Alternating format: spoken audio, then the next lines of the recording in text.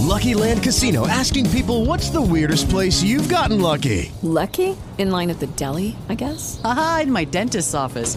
More than once, actually. Do I have to say? Yes, you do. In the car before my kids' PTA meeting. Really? Yes. Excuse me, what's the weirdest place you've gotten lucky? I never win and tell. Well, there you have it. You can get lucky anywhere, playing at LuckyLandSlots.com. Play for free right now. Are you feeling lucky? No purchase necessary. Void where prohibited by law. 18 plus. Terms and conditions apply. See website for details.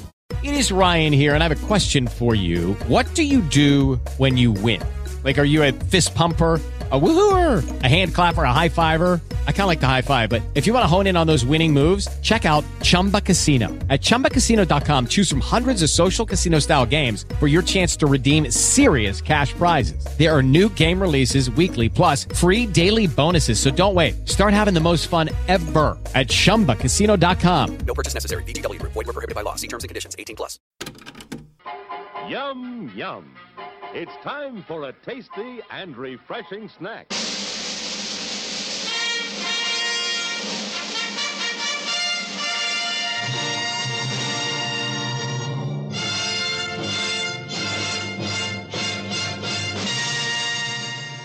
You know who I can do without? I can do without the people in the video store. Which ones? All of them. They never rent quality flicks. They always pick the most intellectually devoid movie on the racks. And now, on with the show. See, but Billy Ray was the only one that really knew where the diamonds were. Yeah! Hey, Billy Ray, Frankie sings a dream. Now you have them. I want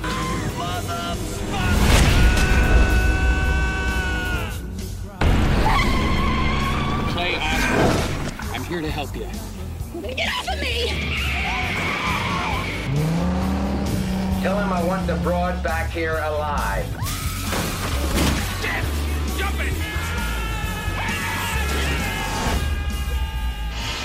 Samantha Rourke is a cop.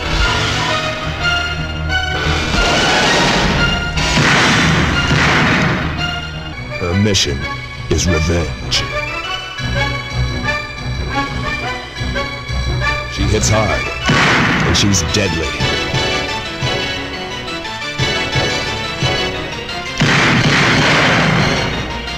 No one can stop her now.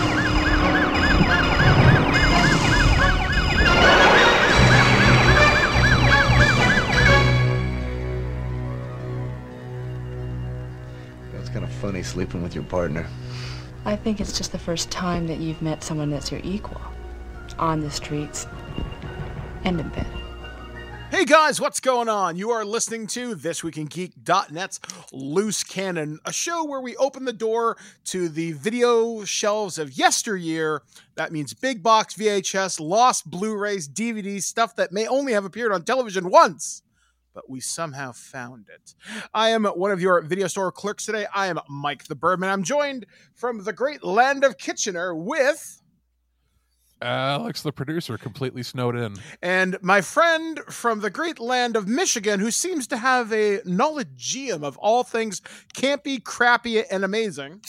I'm Aaron, and I'm also snowed in. Yeah, it is a lovely snowy evening as we record this podcast. We got a foot over the course of like 12 hours. Yeah, they have closed some of the hills, and the plows are maybe coming out right now. So it's going to be a fun night inside. We had them come out once already, and I heard on the radio that they're going to be doing it all throughout the night, which is something they don't usually do. Yeah, so we will wait and see whether I manage to get out tomorrow, because I'm not optimistic about that, but we'll wait and see. So, it was a perfect day to watch whatever we watched. Yes. So tonight's double feature that we're going to be talking to you about are two movies that came out in the late 1980s. We're going to be talking about Action USA, which was known as Above the Law when it came out theatrically in the Philippines. But, you know, there was another movie that came out a year earlier called that here, so they kind of couldn't do it. Yeah, they kind of couldn't do it. And then the other movie we're going to be talking about is so, I dare almost say obscure, because it doesn't have a Wikipedia page. It barely has an IMDb page. Exactly. What movie has a Blu-ray but no Wikipedia? Yeah, it was called American Rampage. And, well, we're both going to get into these movies tonight. So, very quick initial thoughts from me. I actually really liked Action USA because it was like discount Lethal Weapon at time, and most of the leads are pretty likable. The stunts are actually really good, which actually kind of surprised me. But it was directed by a former stuntman who kept kind of doing stuff all throughout his career. As far as I know, he's still active today. That's Jon Stewart. I had a good time with it. The other movie, I can't tell you what happened other than the ending involved a grenade. It was very bleh. Yeah, I have seen some strange things in my day. Well, okay, this isn't American Rampage isn't near the top of the strange things, but I'm baffled why it was made. Yeah, it's like I was talking in our little group chat that we have for production for this show, and I called it's like a really long episode of Miami Vice because it's like trope after trope, except with nudity. A lot of it, by the way, guns and blood, and that's it. Okay. My thoughts, dude. Go for it. Off the top of my head, because I watched both of these back to back today. As did I. Yep. And I know Aaron watched them. You watched them earlier, right? Yeah, I watched them a couple days ago, at least. Yeah. So they're fresh in my mind. With Action USA, it was some of the probably like the most car explosions for a 90-minute movie I've ever seen. Mm-hmm. But more so than that, what really stuck out in my mind is for having a ton of, first of all, people set on fire or people falling off of bridges or buildings or anything. It had the most amount of stunt falls I've seen in a movie that didn't use any dummies. Yep. Yeah. Practical. So that's what I remember. That and the star is like discount Kmart Michael Biehn. Yep. Yeah. And it had Cameron Mitchell in there, so awesome. And of course, Cameron Mitchell scenes where he's doing basically nothing but being in a hot tub. Yeah, just sitting around and like porking women, and which if you're like a Red Letter Media fan, that's kind of his thing for like the last 10 years of his career. Yeah, just being drunk and like sitting on a couch or a chair, and yeah, that's it. It's Cameron Mitchell being Cameron Mitchell. Yeah, that and then the second movie with American Rampage, yes, it was an HD transfer, but it was shot on film, but somehow still managed to look like it was shot on video because of how, I guess, poor their lighting person was. They just captured whatever natural light there was and were like, yeah, we'll just move on. Did you notice that the sound just cuts out in it too? Yes, the sound cuts out. The sound sounded like they were using like the sound from the dailies, or that it was recorded on a separate tape recorder and not on the actual film camera. Yeah, it was badly recorded on set, and then they didn't do ADR for some of it. I think my description of American Rampage was in our chat. This is barely a movie. It's multiple 5-minute shorts, barely strung together with nudity and violence. Well, and this is the thing, and for how I went back, and for every scene of a stuntman falling out of a building or falling out of a car on fire or falling off of a bridge or just falling in general in the first movie, there was an equal amount of random gratuitous nudity in the second film. Oh yeah, and it's for no reason, no plot reasons. I did not watch American Rampage with Darlene. It was so gratuitous. I had to actually sit down Darlene at one point and go, Darlene, now look at this. We've seen some weird things watching Hammer films for Earth vs. Zoop that haven't been released yet. But this is gratuitous. There's no purpose to it. And not just that, we're talking like long 30-second shots of them oiling themselves up for no reason. Yeah, that was so weird. It's like, why is shots? this here? Yeah. You forget the shower scene, which is almost 2.5 minutes uncut of nudity. Yeah, but I just think every time they cut to somebody around the pool, it's the camera doesn't move. Oh yeah, it's just nobody talks. It's just there. Yep. Oh yeah, absolutely. It's just there to fill film. So the movie is like an hour and 27 minutes long, and like 15 minutes is just that. Yeah, and I don't know. There's some. So I guess before we go any further, which one do we want to talk about first? The one we liked or the one we hated? Let's just go with Action USA first. Okay, so and only for the reason that I have my tab open to that. Okay. Okay, so Action USA is a movie that was directed by Jon Stewart. Some of the things that he's done that are kind of notable, he was the stunt coordinator on Ferris Bueller's Day Off. He was he was the stunt coordinator or the stunt player, in some of the Phantasm movies. He did Night of the Demons, which is a pretty significant horror movie from that kind of era. He actually was a stunt coordinator on Creepazoids, and the only reason I mention that because that has a connection to American Rampage, which we'll talk about next. Somehow he was a stunt coordinator on Munchies, which is like the Discount Gremlins kind of ripoff, and And then he also did Leprechaun 3 because we all needed to see that. And then evidently he was the stunt coordinator for his own movie called Fall Guy, the Jon Stewart story. So this movie is actually kind of notable because I was looking through Twitter.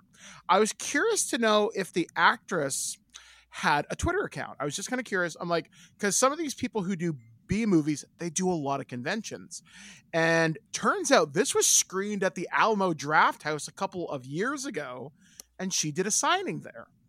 So going down through the rabbit hole of IMDb trivia, evidently the director's wife was really mad at the actor. I think her name is Barry Murphy. Barry Murphy. The director's wife was mad at her because she wouldn't wear a bra on set. Yeah, and she wore a fairly tight top. You could tell that she wasn't wearing a bra, and likely the director was looking at her. I mean, to be fair, out of all the kind of exploitation-ish movies that I've seen, this one doesn't linger on her chest much. The camera doesn't linger there. But you can tell that likely what the attitude that she had in this, because I read that same thing too. She probably got told by the director's wife, "Don't wear you need to wear a bra because you're poking through your top, and every guy on here is drooling over you," because she's a good-looking woman. And she probably said, at least even when Darlene brought this idea up, she probably said, "Screw you, I'm going to do this entirely without a bra." And she never has a bra on any time during this movie. I also found out by looking through some of the trivia that in the opening moments of this movie, there's this souped up Corvette that Corvette still exists today and is still being driven around to certain shows. Evidently, I think it was found by somebody involved with the movie. They're like, "Hey, can we use your car? We'll pay you, blah, blah, blah." The rest is now history. But I was surprised that vehicle still exists. And I'm not a car guy by any stretch of the imagination, but you'd think having a big thing in front of your field of view would distract from your ability to make accurate decisions on the road. But hey, what the fuck do I know? I only had my driver's license for a couple years. Yeah, I mean, supposedly it's like a 500 horsepower engine with a 600 horsepower blower on top of it that has nitrous. And you never really see this car being used for anything besides slightly aggressive city driving where you're doing 35 and a 25. Yeah, sorry, Alex, go ahead. Doesn't it have the drag car thing on the back of it? Yeah. It's for the parachute. Yeah. Now, does.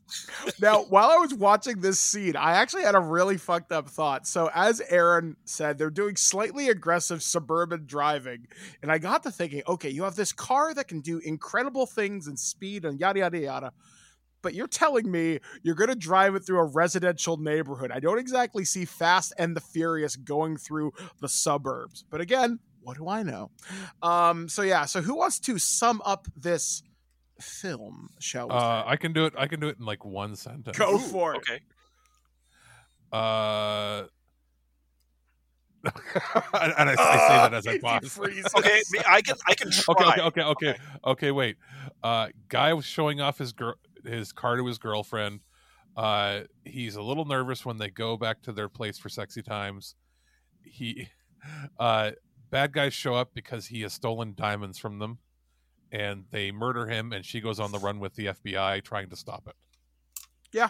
And they randomly talk about Holland at one point. The land of ice and snow and tulips. and you have to throw logic out the door because she'd be put in witness protection pretty much right away. The marshals would have come and got her. But instead, it's a couple of FBI guys that are just like, we're going to put you in a random motel that isn't a safe house. Yeah, and they can never get a flight. Regardless of where they are, it's like they're in like Houston or something like that at the beginning. Houston, Dallas. They're in one of the biggest hub flight centers. I'm sorry, sir. The last flight sold out. Well, God damn it! I'm a federal agent. First of all, FBI is going to have private jets that are permanently on the runway of Houston or the Delta hub. Even then, they would contract somebody. Hey, even if the FBI's private jets were in the air and weren't in the Houston area, they would, go to, I don't know, any private airport and just, if they had to, commandeer some dudes.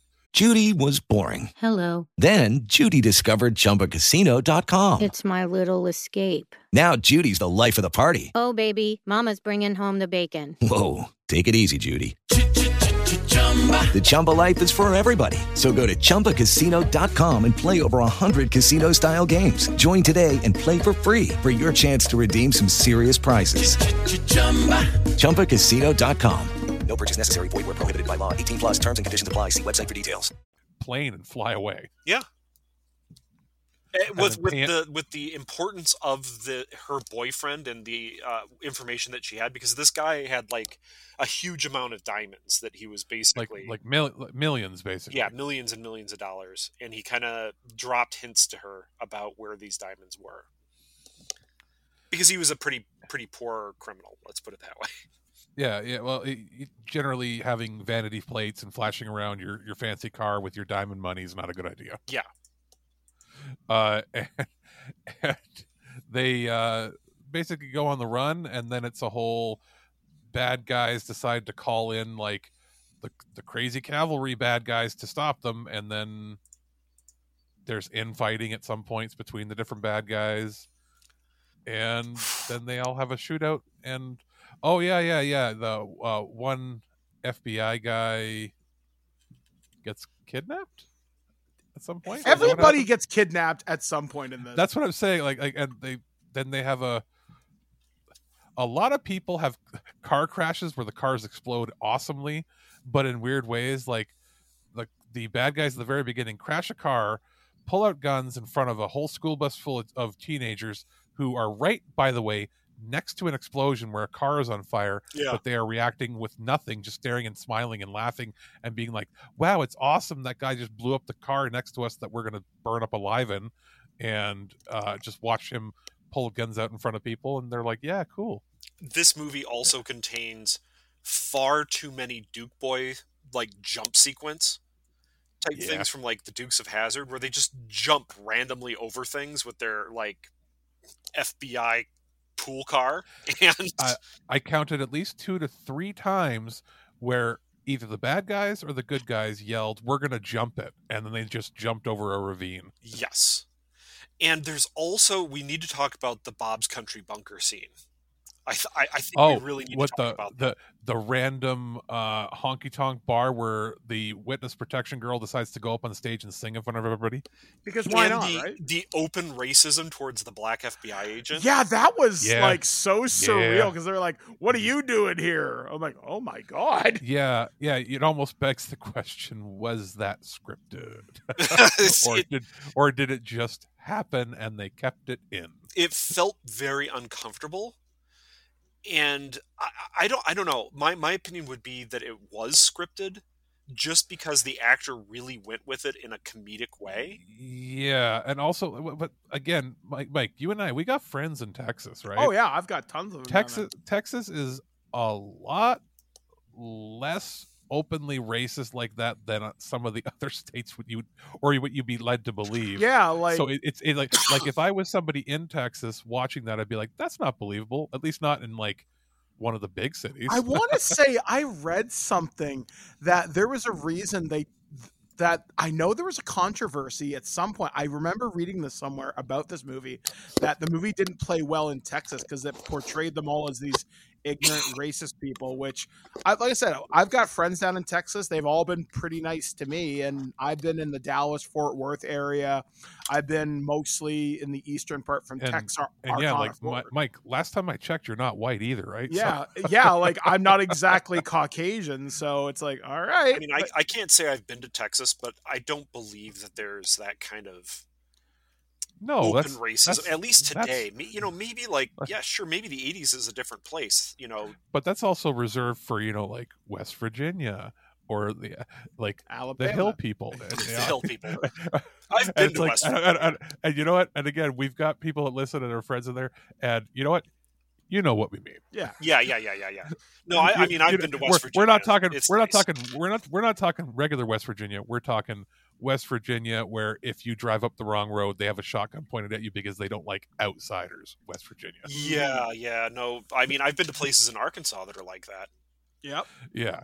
So that's what we're saying. Very small communities that are still like that. Yeah. But yeah, this movie, I mean, it was fine. It was entertaining for all the explosions. The stunt work is fantastic. Yeah, absolutely. One of my favorite stunts was that helicopter stunt. Oh my God, the helicopter stunt. That was full on Hong Kong style. You can't do it anymore. Super illegal. Oh yeah. No insurance. Like, dude, for real, dude dangling to the point where there was nothing really holding him there except their hands and I think a belt. Yeah, I'm pretty sure I saw a belt, but yeah, like and the fact that they were flying in a certain flight ceiling through a city, super illegal. You would not get permits to do that in the 1980s. That was amazing. That was amazing. Like, that was 100% we have to shoot it now and we get one shot at this because we are going to get in trouble pretty much right away when somebody sees us doing this. Pretty much. I actually looked up all the major aircraft in this movie that I could get tail numbers on. That helicopter is still alive, but it got sold to Eastern Europe. Oh, wow.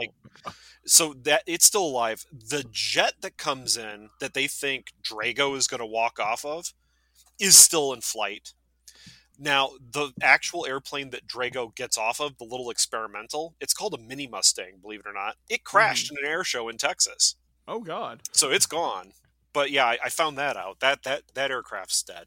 I always love looking up tail numbers on things. I wonder if somebody has the car still.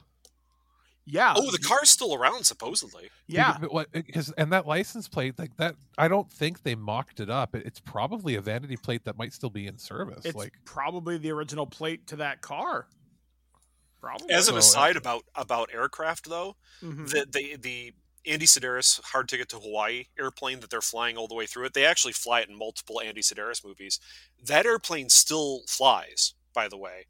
Oh, wow. It was sold to a company in Australia, though, so it's no longer in the U.S. It no longer has that tail number. It has a different paint job, and that to me is like, that grates on me. I need it back and painted up in You need it back, but here's the thing: at least it's still being used. Yes, and it's still being maintained. Absolutely, it could be worse. It could have ended up in a scrap heap in like South Africa or something. Yes, it could have. And it's actually being used by a flight school. I do remember that.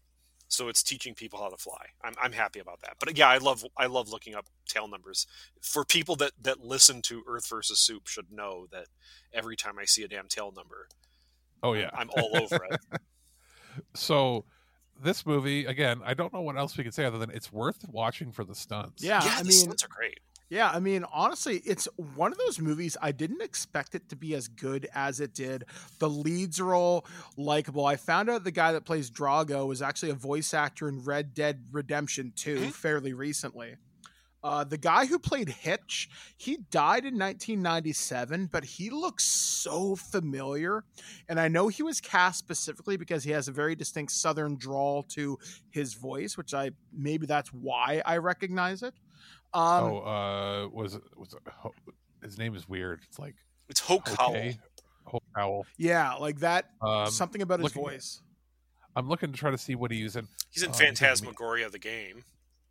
Maybe that's where I know him from. You know that maybe. You know what? You're right. It's probably one of those like FMV games, Mike. Yeah. But Drago, Ross Hagen, I know I've heard that guy before. And I was trying to figure. I'm just looking him up. So you said Red Dead Redemption. Yeah.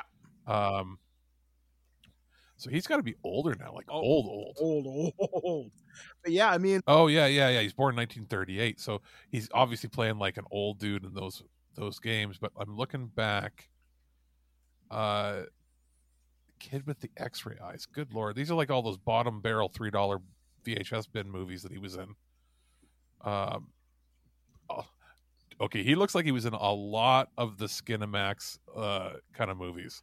Midnight Tease too, and he's probably playing like father or like detective. Yep, it's basically a detective or warden in everything he's in. Mm-hmm. But prior to the movie Avenging Angel, he was in that.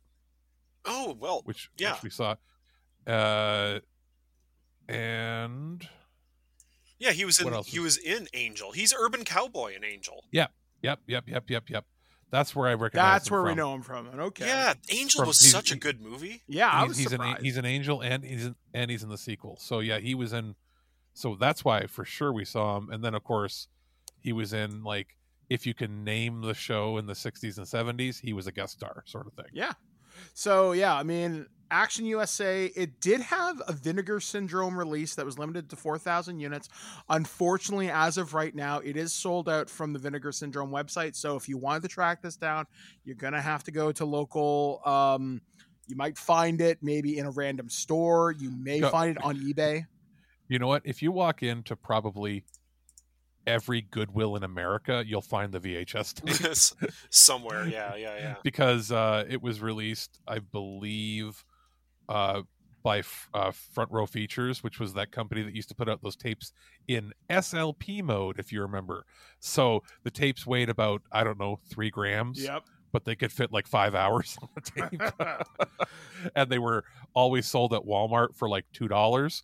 So you can find the movie. You just might have to find it on VHS. Yeah, and if you want to look on YouTube, I'm pretty sure it's available there. Oh, there are copies on every video like YouTube clone site, because now you're probably not going to find the high def version. You might, but there's going to be copies of that VHS tape spread everywhere online. Yeah, so this movie is definitely worth kind of checking out. It is most worth your time. And also check out some of Jon Stewart's other work. He also was involved in Mighty Morphin Power Rangers. So moving he directed an episode. He directed the Christmas episode, Alpha's Something or Other Christmas. Oh, that was on the VHS. That's right.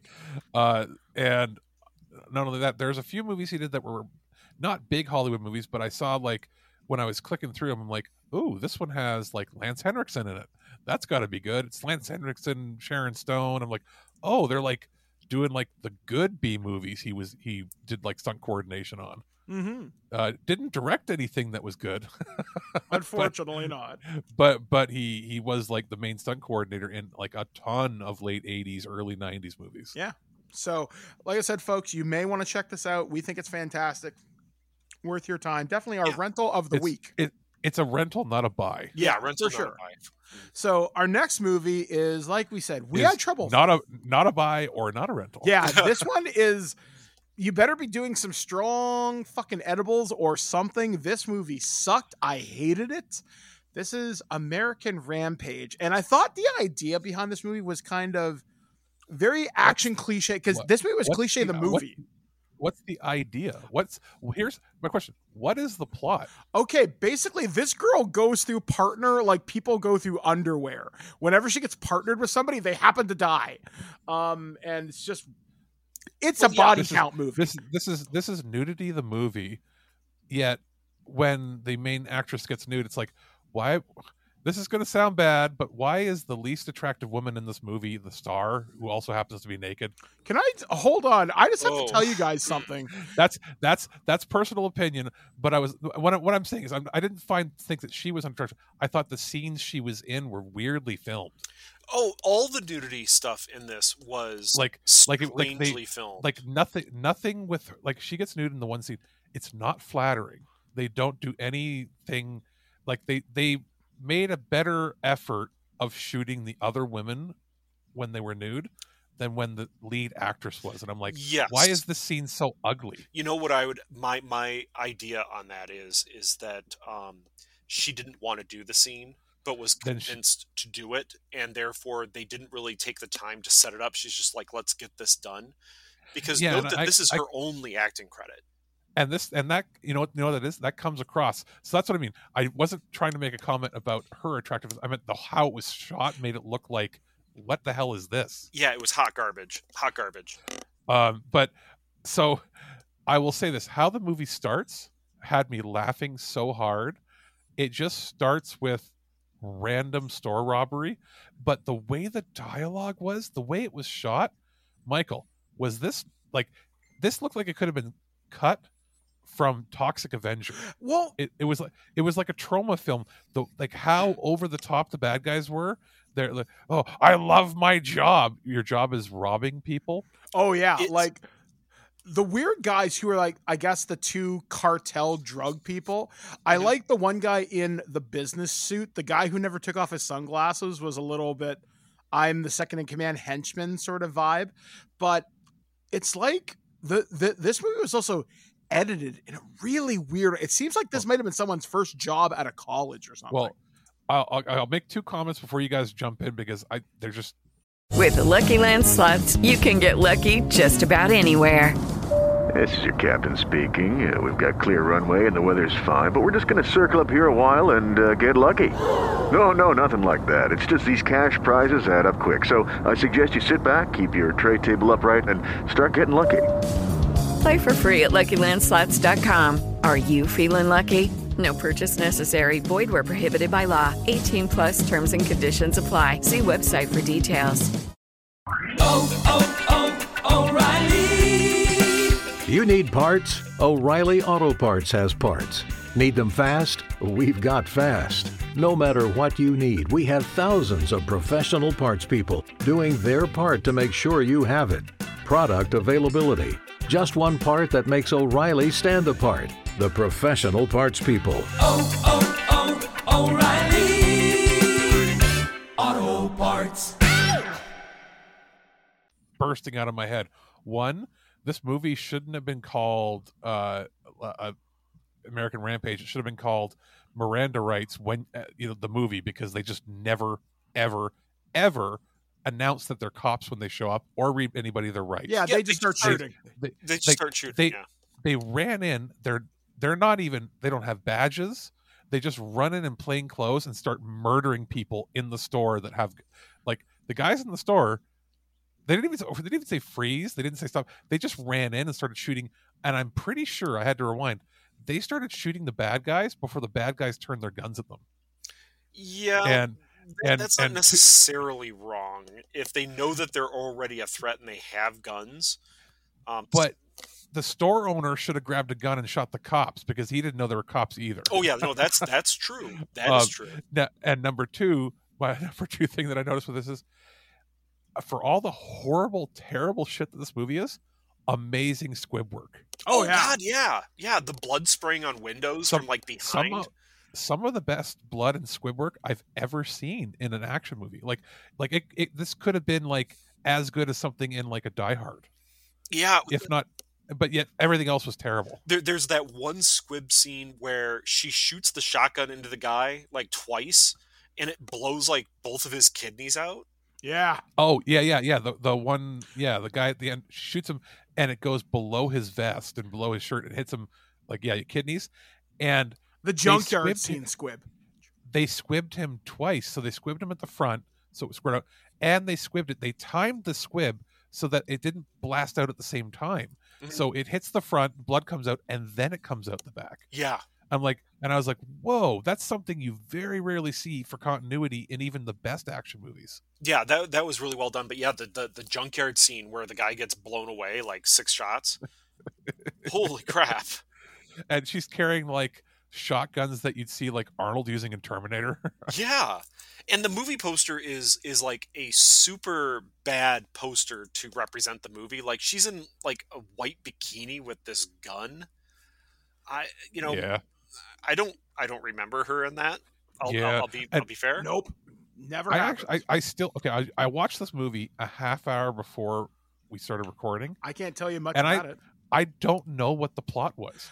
I just kept looking and I'm like, is it like, did she have like 5 partners that got killed throughout this? Yeah. Mm-hmm. It's Body Count, the movie. It's so ridiculous because her first partner, Ryan, I think that was his name, was kind of likable, and then the guy she gets hooked up from Homicide, I can't even remember his name. Is it the black dude? No. That's the second to last partner she gets. Yeah, no, they're all completely disposable. Yeah, This movie's 75 minutes long, and she has like 5 partners. Yeah. It's like single serving partners, right? And the thing is that there is a police psychiatrist that she talks to, and they don't take her off the case at all. She has like these many partners just getting blown away right next to her, bleeding out. And no, you're okay to keep going on the case. You're fine. Don't worry about it. And she kind of like sucks it up and just starts blowing more people away. And all this happens in a matter of days. Let's not forget that. Yeah. And what makes me laugh is her. And again, I'm drawing a blank because they were so throwaway. The black partner. I don't know his name. Yeah. I'm not trying to be rude or inconsiderate. It's just I don't know his name because I don't even think they mentioned his name once. I don't remember it. And when he goes, they go to stop these guys from cutting up their cocaine inside of a factory. They don't announce themselves as cops. They just show up and go, freeze. And then they just blast him with like a shotgun. And he just, and again, the squib was so good. He gets blasted apart. I guess they're in the factory that makes all the cardboard boxes because that's what it looks like. So it's kind of like the RoboCop scene, just less impressive. But again, here's the blood looked like RoboCop blood. Yeah. Like it was high quality, and I can't get over. I'm like, why would whoever was doing the makeup and effects in this was the only person that cared? Yeah. And all the care got put into it, except for the long, lingering 2.5 minute long shower sequence with Liana Quigley, who played Trash in the Return of the Living Dead movie. So it's not like that's the first time I've seen her naked. But that scene had care in it just because they wanted to make sure they made sure her breasts were clean. What this looked like was it was scenes like that, and then some of the violence. It was like this wasn't meant to be a movie. No. It was what it was they did make a movie, but it feels like they filmed. I think they filmed the final scene with the big shootout first, and as well as a few of the nude scenes, and they sent a demo reel of a few random scenes to a bunch of European countries and producers to be like, here's our movie, we're going to sell this. And then they got their money, they're like, oh shit, we actually have to make the movie for our legal commitments. Yeah. It was like they were using it as a reel to show what they could do, not that they actually had a movie. Yeah, because one thing that I think lends a little bit of credence to your theory is the last shootout scene is really kind of fun put together, and it seems like it's almost like a shootout from the movie SWAT, or that's kind of what it's made me think of. It's way out of place, and way more money went into it. And usually, I know that bigger movies might have saved their budget for the big ending, but usually when it's like a B and C and D movie, they use that as a means to sell international rights, because we know how Canon worked. They would use one movie to sell the next movie. Yes. So like they'd have a name. They would even throw the name of the next movie in a demo reel when they were showing off. Here's a trailer for the movie we have today, and here's the title of 3 more that we're making. And they weren't making them. They would just use that as a means to sell something to Israel or sell something to Bulgaria. And they'd be like, oh, we just got $750,000 from Bulgaria. We can actually finance the next movie. And that's how they did shit. So I'm thinking it's one of those kind of weird situations. Now, here's another thing about this movie. One of the other nude scenes is with an actress called Michelle Bauer, who was a Penthouse pet in 1981. She's appeared in damn near every single movie that the director for this movie's made, David Dakota. Yeah, Dakota. She's been in 161 movies, and almost every single one of them is his. I guess they're friends. I guess they have to be, because like it's not a romantic interest for him. Yeah, because this person, as far as we know, is probably gay, which is fine. Well, he's there's actually articles. He wrote a book. He's openly gay. Oh, that's cool. So yeah, I read that on Wikipedia. I'm like, usually you're like, do I trust what Wikipedia says? But then when you click on it, it's an entire conversation with the director from IndieWire, and he goes into his life and how he's opened the gay and everything. So it's self-admitted. So this is literally one of those cases of she's probably just like one of his really close friends. Yeah. Which is kind of cool. And I just realized something. So I'm looking up this guy's filmography. Do you realize I have a 6 degrees of Kevin Bacon with this guy? You do personally? I do personally, yes. Wow. I worked for a summer as a PR person for Charles Band. He got his first movie under Charles Band. More than 50 motion pictures. Yeah, for like over 20 years, this guy worked for Charles Band. He did some of the Puppet Master movies. So, yeah, you could see the titles too. It's like early stuff was like maybe Creepazoids, Sorority Babes, Lady Avenger, all the stuff that sounds like 80s exploitation. And then bam, Puppet Master 3, and you start getting into stuff like Test Tube Teens from the year 2000. And you know what's interesting? He has a bunch of pseudonyms, nom de plumes, for all of his directing works. Some of it's under his real name. Some of it's under a woman's name, Ellen Cabot.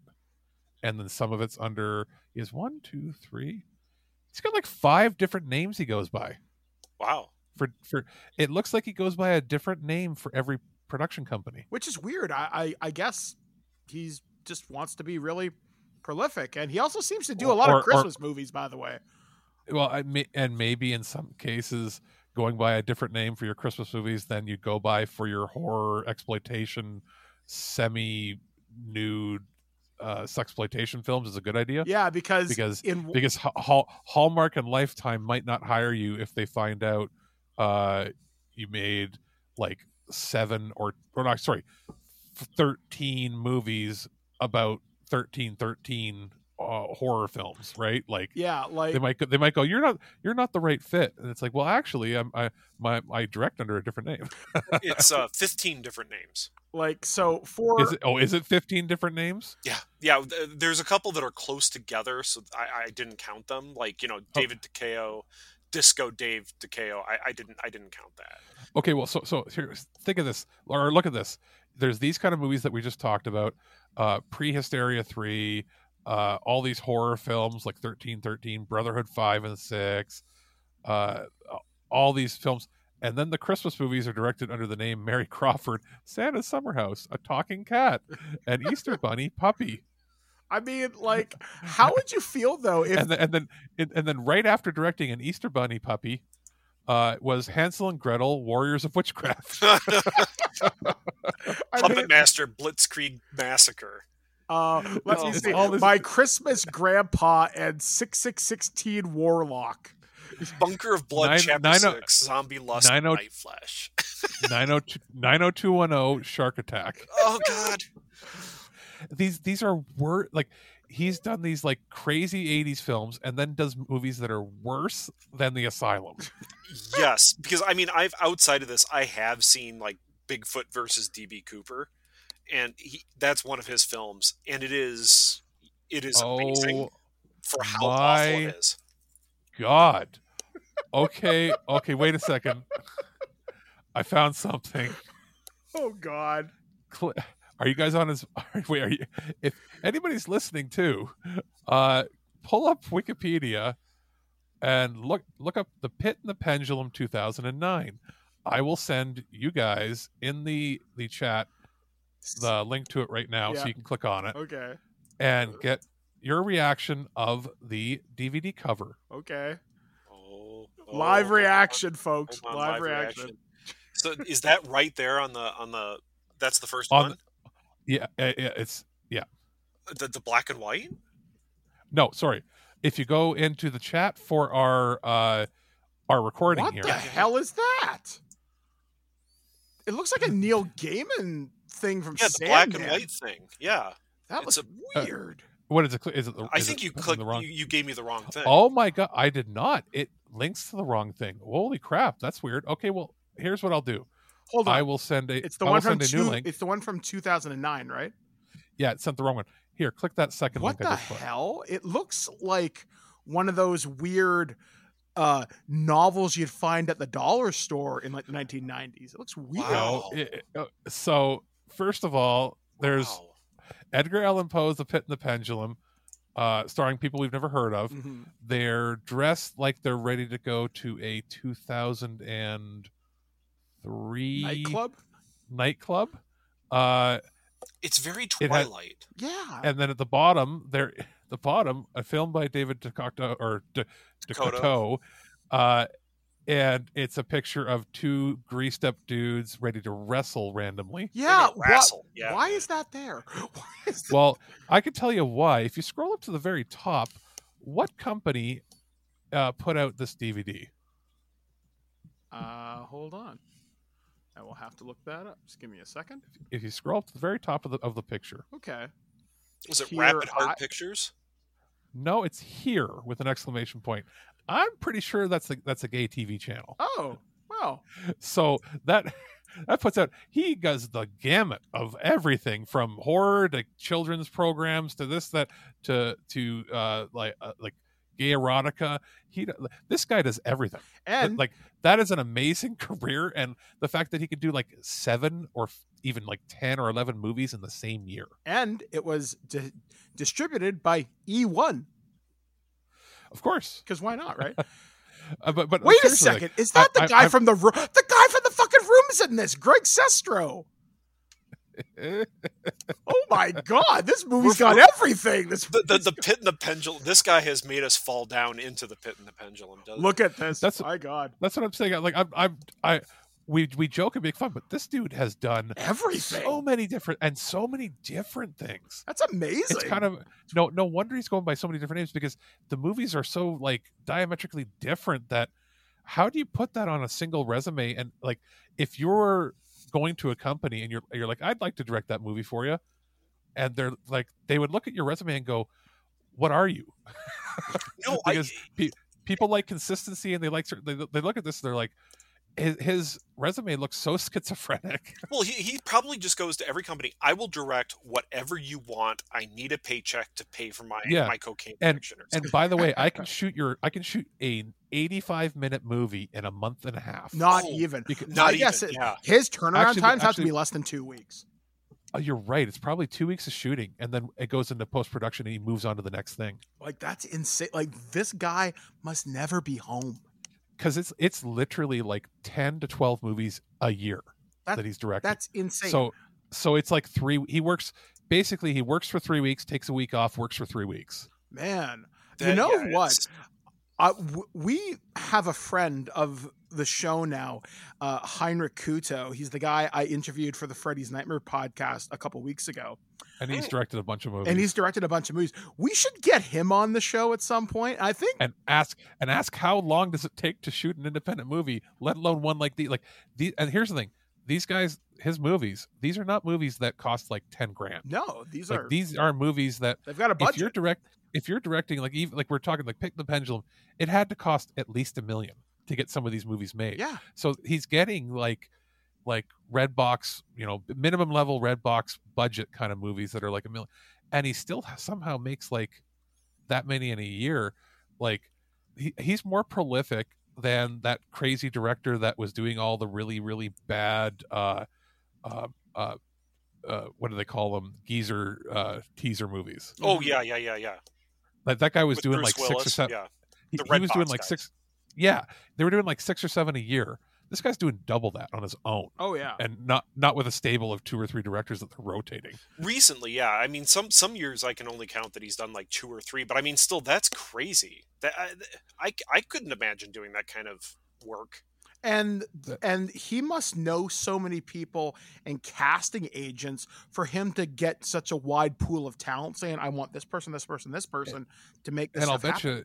I'll bet you a few of those low budget release houses that they're like, hey, we got a contract with Tubi, or we got a contract with Vudu, or we got a contract with Shudder, and it's like, man, we're like 2 films behind. Who can we get to get these out before Christmas or something? Yeah. And they're like, they'll have a short list of like 2 or 3 directors, and they'll call, and he'll be like in the middle of filming, and he'll be like, yeah, I can be done tomorrow if you need to.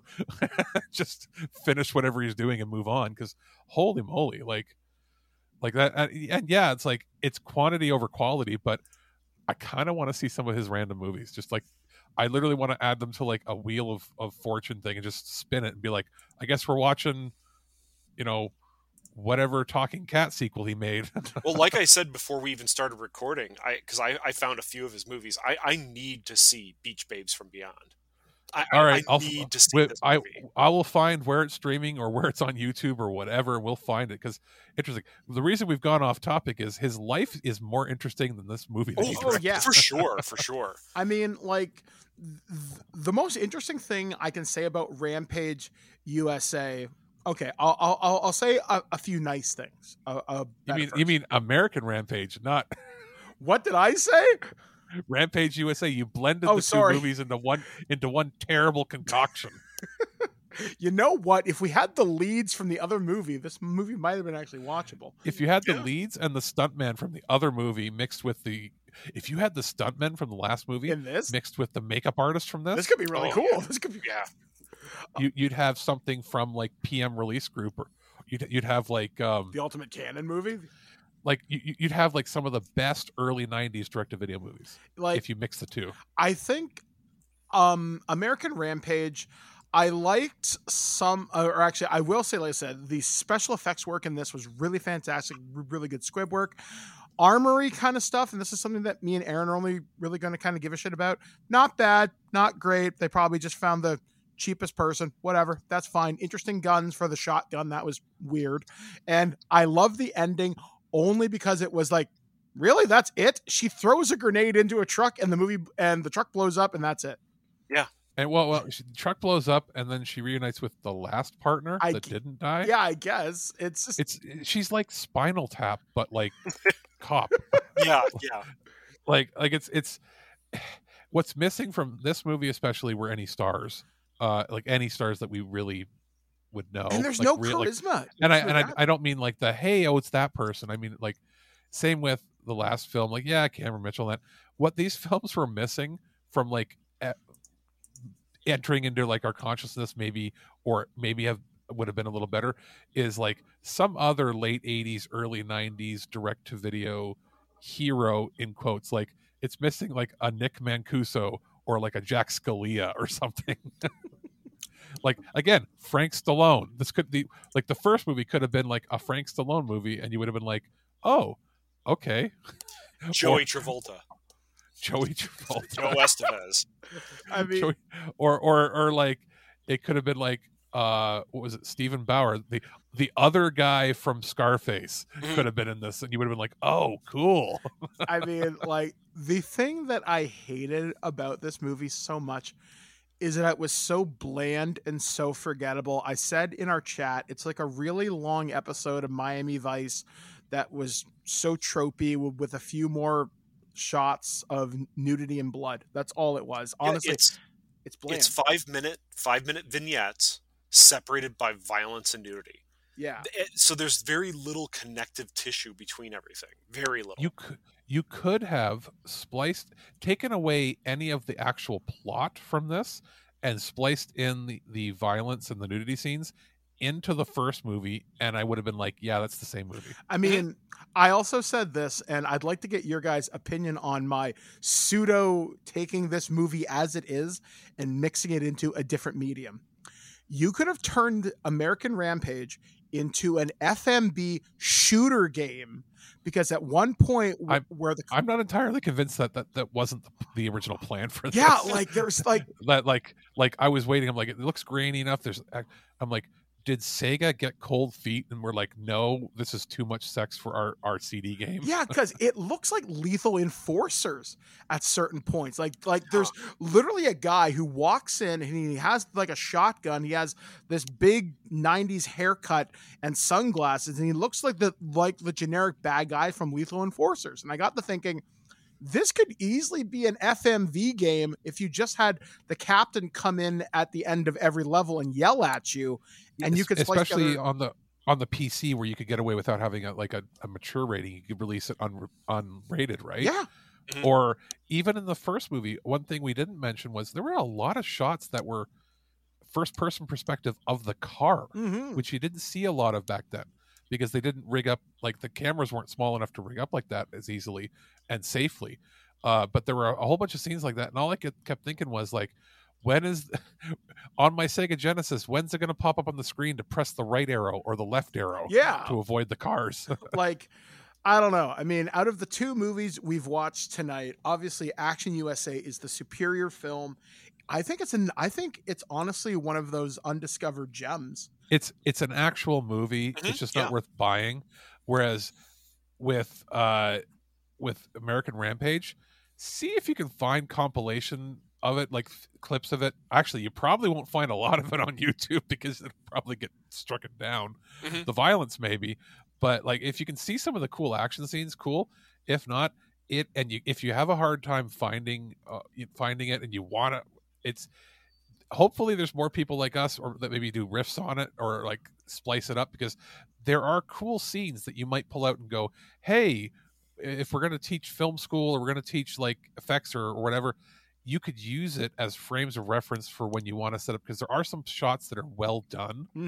For sure. But they're only the shots where people are getting shot. Yeah, I mean, are well done. Everything else is not. I know there's a 2-pack that you can buy American Rampage and something else on the same disc, and it came out a couple of years ago. So this movie isn't impossible to find, but do not go out of your way. I'm going to Amazon right now just to see what it's paired with, because that will determine whether or not it's worth it. Okay, so it's in Canadian dollars, so American, it's 38 Canadian, so 29 American. Yeah, that's not worth it. Come on. At $10, maybe. And that is a 2-pack from Massacre Video on Blu-ray, American Rampage, and the other movie is Danger USA, which that sounds familiar. Which, it has one of the most unfortunate covers. Picture of a looks like an admiral with a pistol that has a oh wow yeah with you're looking it up. He has a pistol with a scope on it that also happens to be a red dot laser going through the glass of the scope. Oh my god! The car below appears to be a mixture of the 4000 SUX from RoboCop and the Terminator. What are they? The hunter killer, the helicopter hunter killers is like mounted on the right hand side of it. They have a woman standing there. I think it's a woman with what appears to be a hunting rifle that they've somehow made try to look like an AK-47. She's wearing a bikini that looks ill-fitting. Or is that a one piece? I can't tell because the text is covering it. She looks like she has 5 o'clock shadow. It's a very, very odd photo. Like, it looks like they took a photo and then tried to rotoscope over top of it and did a very poor job. But the tagline, "Hell hath no fury like an actress bent on revenge," directed by Eames Demetrios. I don't know. Either way, it's not worth the $40 Canadian for that. Not worth $30 American either. But we might have to look and see. I might have to see if this movie. Oh my God! I just again off topic, but I went over the photographs that are for this advertisement on Amazon, and I'm pretty sure that's Grizzly Adams in the movie. Yeah. That's what. Okay. So yes. Anyways, so as we begin, good Lord, this has devolved into just oh my God, this. We've got off the rails because it was so bad. It was terrible. So anyway, guys, here on the show, what are we going to be talking about next time? Because Snake Eater trilogy, which are now these are three at least real movies. Yeah, because because they're three real movies. Because I know for sure the first one went to theaters, probably made nothing, but it has Lorenzo Lamas, which again normally people our age would go, who? Or if they're nerds, they'd be like, oh, the guy from that Renegade show from the 90s that was like the ripoff of all the other action shows of the 90s. Or you'd be like me, I'd be like, oh, the guy from the Air America TV show that was the ripoff of the Air America movie. But no, it's like he's at least an actor that people have heard of. And this is a trilogy. And it was made into a trilogy because it was successful. So I think we're going to see actual movies.